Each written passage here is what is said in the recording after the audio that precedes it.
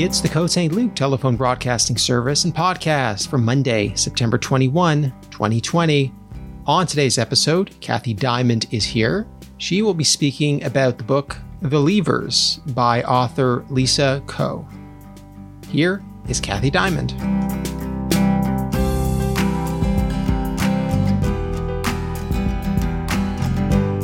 Good afternoon, everyone. This is Kathy Diamond on behalf of the Eleanor London Côte Saint-Luc Public Library's Monday, well, it used to be Monday morning book club, now Monday afternoon monthly book club, here to talk about a book. This month's book is entitled The Leavers, spelled Leavers, and the author of the book is Lisa Ko. The Leavers was the winner of the 2016 Penn Bellwether Prize, established back in 2000 by American writer Barbara Kingsolver, to promote fiction that addresses issues of social justice. And if you've ever read any of Barbara Kingsolver's fiction, you'll know what a large part social issues play in her work. Readers of fiction read for different reasons: entertainment, escapism, wanting to learn about the world and its inhabitants, but through a fictional setting. One can ask the questions of whether fiction has to be relevant. Should it be relevant, or should it be timeless, have a timeless quality to it that means that it doesn't matter if the period you're writing about takes place was 100 years ago or 200 years ago, that good fiction should be able to address different time periods. Should fiction aim to put a human face on issues of the day? And if that is so, is it enough just to discuss issues of the day? Or should fiction somehow do more? Should it be activism, social activism? Lisa Ko's debut novel, the one that we're talking about today, The Leavers, brings these perennial questions to mind. Her book centers on a Chinese boy named Deming Guo. And Deming Guo, when we meet him, is 11 years old, and his mother, Pei Lan, or Polly, as she's known in New York, where they live, leaves for work one day. She works in a nail salon in New York City, and she never comes home. Deming is left. He has no idea what happened to his mother, and he is eventually adopted by a white family who live, two academics, an academic couple who were unable to have children of their own, who live 5 hours north of New York City in upstate New York. They take him, they adopt him, they give him a different name. He has been rechristened as Daniel, and they give him their last name. So Deming Guo becomes Daniel Wilkinson. And in the decade following his adoption, after his mother has left and he has no idea what happens to his mother, this young boy, who grows into a young man, tries to assimilate to his new life as this Daniel Wilkinson living in a small community in upstate New York, in a very white, non-Asian community, while still searching for information about his birth mother. And so this story is told, the novel is told, the way the author has set it up, is told in 4 parts. The first is from the viewpoint of 11-year-old Deming, whose mother, as I said, goes to work one day and doesn't come back, and there's no information that anyone has about her. And he is then, and this young Deming, before he is adopted, he lives for a short while with, as he has been living when he lived with his mother and his mother's boyfriend Leon, and Leon's sister and her son Michael, who is a boy of Deming's age. The 5 of them had been living together in an apartment in the Bronx. This makeshift family had been a happy one. Happy, that is until Polly disappears. And young Deming is her son, who feels totally abandoned, is trying to figure out what happened and what happened to his mother. And that's the main story of the book. Most of the book is written from the point of view of Deming, Daniel, who becomes Daniel later on, with parts of it told from Polly, his mother, Palin, or Polly, from her point of view as well. But as I said, the majority of the story is told through the viewpoint of the young boy, the young boy who becomes young man. The reader is therefore, because most of the story is told through Deming or Daniel's eyes, that we, the readers, are led by Deming's judgments and thoughts. And it's only when Polly, his mother's parallel narration, comes into play in the book, in the second part, in which she addresses her son in a second-person narrative, that the facts of her disappearance begin to unspool. Meanwhile, Deming blames both himself for his mother's disappearance. He has these feelings, alternate feelings of anger towards her and guilt at himself that it must have been something that he did that made his mother disappear. Otherwise, why would his mother one day pick up and leave and they would never hear from her again? Because the boyfriend doesn't know what happened to her. Nobody knows what happens to her. And in his mind, Deming is building a case against her, as well as longing for her throughout his teen years, until at the age of 21, he gets a bit of information about her that comes via Michael, this young boy with whom they had been living with for 5 years in the Bronx. And at 21, Deming finally sets off to try and find his mother because of the new information he has as to her whereabouts. She always wanted a better life elsewhere, Deming remembers.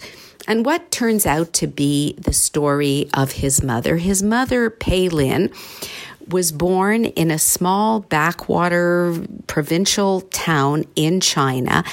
Her own mother dies when she was very young. She's brought up by her father, who is a fisherman who struggles to make a living. But life is like that in this village that Palin is born into. But Palin herself is a feisty and rebellious and very strong-willed young girl. And at a young age, when she's still only a teenager, she herself leaves her father, and you have this title, the Leavers. She leaves her father and her village, and she sets off to find, well, maybe not fame, but a bit of fortune in the nearest big city. She goes to work in a factory, as do so many other, it seems, Chinese people who lived in these small villages. And she goes to work in a factory. She has a boyfriend of sorts who is the neighbor from back in her village. And one day she realizes that, it's possible that she is pregnant. And it turns out that, yes, she has become pregnant by this neighbor from back in her small village. But meanwhile, she is in this town in this bigger city in China, and she has no intention of wanting to go back to the town to marry the boyfriend, which she easily could have. And so what does she do? This very strong-willed and feisty young girl, at the age of 19, when she finds herself pregnant in China, she finds out that if you pay a smuggler enough money, and it turns out that it's $50,000, the smuggler will get you to America, the golden land where one has the chance of a better future. So this is what Palin does. She finds a smuggler, pays the $50,000, which is a debt that she has to then spend years repaying, and lands in America. She tries to get rid of the baby because she doesn't want a child. She is there all alone, and she is about to set out on this adventure. But when she gets to the hospital, she's told that no, at 7 months, we don't do abortions. And she has the baby. The baby is her little son, Deming, who she tries to take care of as best she can.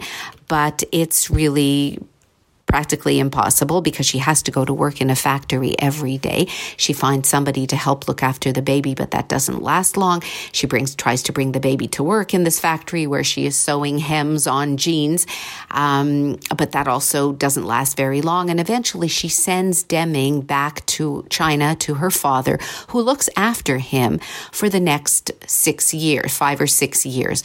When Deming's grandfather, Palin's father, dies, then Deming comes back to New York to live with his mother. He moves in, and then his mother by now has this boyfriend, Leon. They live together, as I said before, in an apartment in the Bronx with Leon's sister and her son, Michael, who becomes like a brother to Deming. And all seems, both Deming's mother, Polly, who's by now Polly and working in a nail salon, and her boyfriend, Leon, who works in a slaughterhouse. They work very hard, but they're managing. And their makeshift family is happy until the day that Polly disappears, when she goes off to work one day in the nail salon and doesn't come home. Has she simply moved to Florida for a better job, which is what she had been telling Deming that she wanted to do? And Deming had insisted that he didn't want to move with his mother. But would she really do that? Would she really leave him as a result, just because she felt that she had to leave again and move on? Why does she never call? And why does Leon, the boyfriend, his mother's boyfriend, disappear shortly after that? These are all the questions that remain with us, the readers, to be solved, and ones that Deming would like to know the answer to. Eventually, Deming is adopted by a well-meaning couple by name of Kay and Peter Wilkinson, who live in a small, very white, upstate New York community. They are both academics, and there's a big emphasis on education and academics with them. Deming is not a good student. He wasn't a good student when we met him when he was 11 years old, and he still hasn't acquired a penchant for learning. Music and guitar playing, however, are very important to him. So now, as Daniel Wilkinson, the former Deming Gao, tries to assimilate, tries to figure out how to deal with life in this very white community where he stands out as an Asian. In moments of frustration, his adopted parents remind Daniel how much they are doing for him and how grateful he should be. Then the story takes a turn when, out of the blue, Daniel Deming hears from Michael. Remember, Michael was the boy the son of his mother's boyfriends when they lived together in the Bronx. And this bit of information, this email from Michael, which says to him, Deming, if this is really you, Daniel Deming, I'm looking for a Deming Gao, because I have information about your mother. Please contact me. So Deming does this, and then he goes back soon enough, he is headed back to China to try to solve the mysteries of his life and of his mother's disappearance. The book is very thoroughly researched. And the author has said in an interview, she said that it took her 10 years to write this novel. This is her debut novel, the first novel. She said, I wrote my first story when I was 5 years old, and this novel was published when I was 41. So I've been practicing and writing for quite a while, says Lisa Ko. It is ambitious in scope because it spans New York City and China, and it skillfully depicts the many worlds that Deming's life encompasses. As he switches cultures and milieus, the author has to tackle these different cultures and milieus, from the Deming and the Palin China and Chinese background to the Polly and the Daniel try to be American culture. Coe also tackles the school scene. She describes Deming's school when he's Deming back in PS 33 when he lives in the Bronx, as well as the middle school and high school up in upstate New York when Deming is adopted and becomes Daniel. The author also draws in great detail the music scene that Deming becomes part of, life in the Bronx and upstate New York, not to mention when Daniel goes to China, and also the parts when Palin or Polly goes back to China. So we get Fuzhou and Beijing in China, as well as Bronx and upstate New York. She, the author, draws on our sympathies. It is impossible not to root for a boy so unmoored by circumstance. I mean, here's a boy who's living, first he's born in America, sent back to China to live with a grandfather, then sent back to America where he's happily living with his mother until one day when he's 11 years old, his mother disappears and he's left. And then he's adopted by these kindly white Americans who do their best to give him love and a stable home. But despite their liberal do-good impulses, they are not able to understand what it's like for this very Asian-looking child to be living in their lily white upstate New York community. And Coe does not mock the Wilkinsons, those are Daniel's adoptive parents, their liberal do-good impulses. She doesn't mock them, but she more subtly, or maybe not so subtly, critiques them. Their hope, which is well-meaning but condescending, is to rehabilitate their Daniel into middle-class life. They wanted him to succeed, writes Coe, in ways that were important to them because it would mean that they had succeeded too.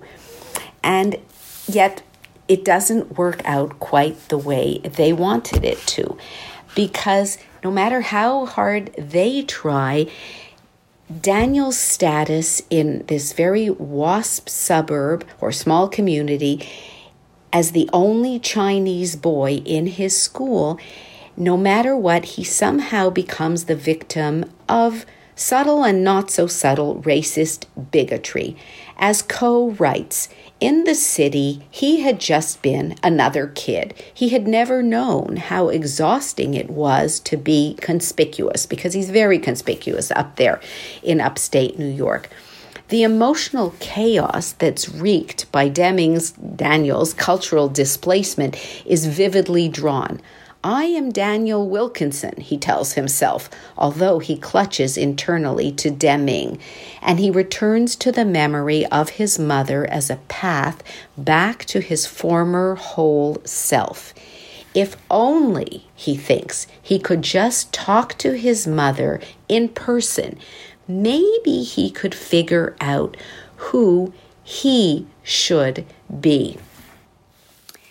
And this is the sadness, this is the tragedy of this story, of this young man who has been adopted by a kind, well-meaning family and yet never quite finds himself comfortable or at home there. And so then when he gets when further information becomes available about his mother, he sets out to find her. We, the readers, only know her from the chapters that the author gives us from her point of view, from Polly, the mother's point of view. And I think that those chapters, for me at least, were the most interesting ones of the story. The chapters about Deming when he was young were interesting, but then there was a lot of writing about Deming the teenager and Deming the young man who's attempting, because music continues to be his passion, not academics, much to the dismay of his adoptive parents, who really are not so happy that Deming never does well in school, and he graduates high school, but he's not interested in continuing in college. He really wants to play music. And he goes to New York City. He goes back to New York. He lives in Brooklyn. He tries to make it on the music scene there, which is something that's not easy for him to do. But but those chapters are very much detailed, and I tended to find them a bit too much description in that part of the story. I wish that there would have been more told from Palin's point of view, because we find out that she has gone back to China. I won't tell you the details of that for those of you who haven't read the book. She's back in China, and she has made quite a life for herself. Why she hasn't got in touch with her son all those years, that's something else. But she is such an interesting, feisty character, one who doesn't seem to be satisfied with staying in one place. And so the title of the book, The Leavers, as I say, Leavers, those who leave, applies, of course, very clearly to Palin, to Polly, to Deming's mother. And after we come to the end of the book, we realize that Deming himself also has to come to terms with this idea of what it means to leave and what it means to stay. Not only what it meant to his mother and why she left and why she couldn't stay, but also to Deming, Daniel, who becomes probably Deming again towards the end of the story, is to figure out who he is, where he should live, what he has to leave, and what he has to come back to. This is a very compelling story about a boy and about a son and about his mother, a woman who, it turns out, has done a lot of things wrong, a lot of things right as well, but has lived life the way that she best could, given her personality, her kind of character. And this story, just to let you know, the story was based on an article that the author of the book read in the New York Times in 2009 about told the story of a woman, a Chinese woman who who was stopped by immigration agents in 2009 while taking a bus from New York City to Florida. And when the New York Times reporter found her, she had been she'd been held in an immigration detention center for over a year. And this story inspired the author.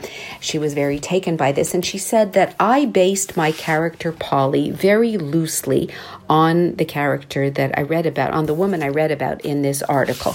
And then, because I'm a writer of fiction, I gave her an 11-year-old son, Deming, a home in the Bronx, a job at a nail salon. And one morning she leaves for work and she never comes home. Polly's voice, her hustle, her journey, and as I said, she paid $50,000 to be smuggled into the United States in a box, the author said, came to me all in a flash.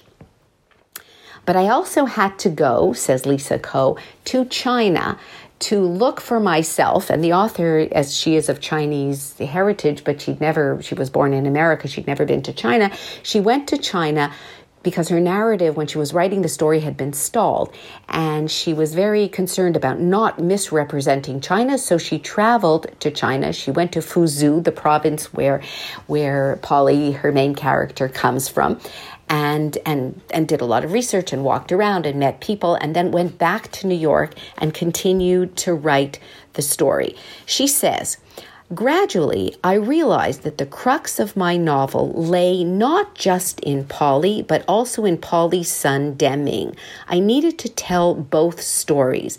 I decided to intersperse Deming's story of being adopted by a white couple and moved upstate with Polly's story of why she left China in her early years in New York and what happens after her separation from him.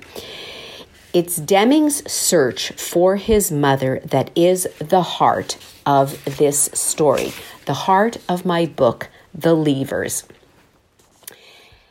The Leavers is my effort, concludes Lisa Ho, to go beyond the news articles, using real-life details as a template to build from, but not to adhere to. It's the story behind the story, a tribute to the sweat, heart, and grind of immigrants in America. But it really is the story of one mother and her son, what brings them together and what takes them apart, says Lisa Ko. The Leavers has won critical praise for its underlying themes of displacement and deportation. These themes carry deep resonance in America, but beyond America as well. This book could be relevant to people who live in any country with large immigrant and illegal immigrant, or shall we say undocumented immigrant populations.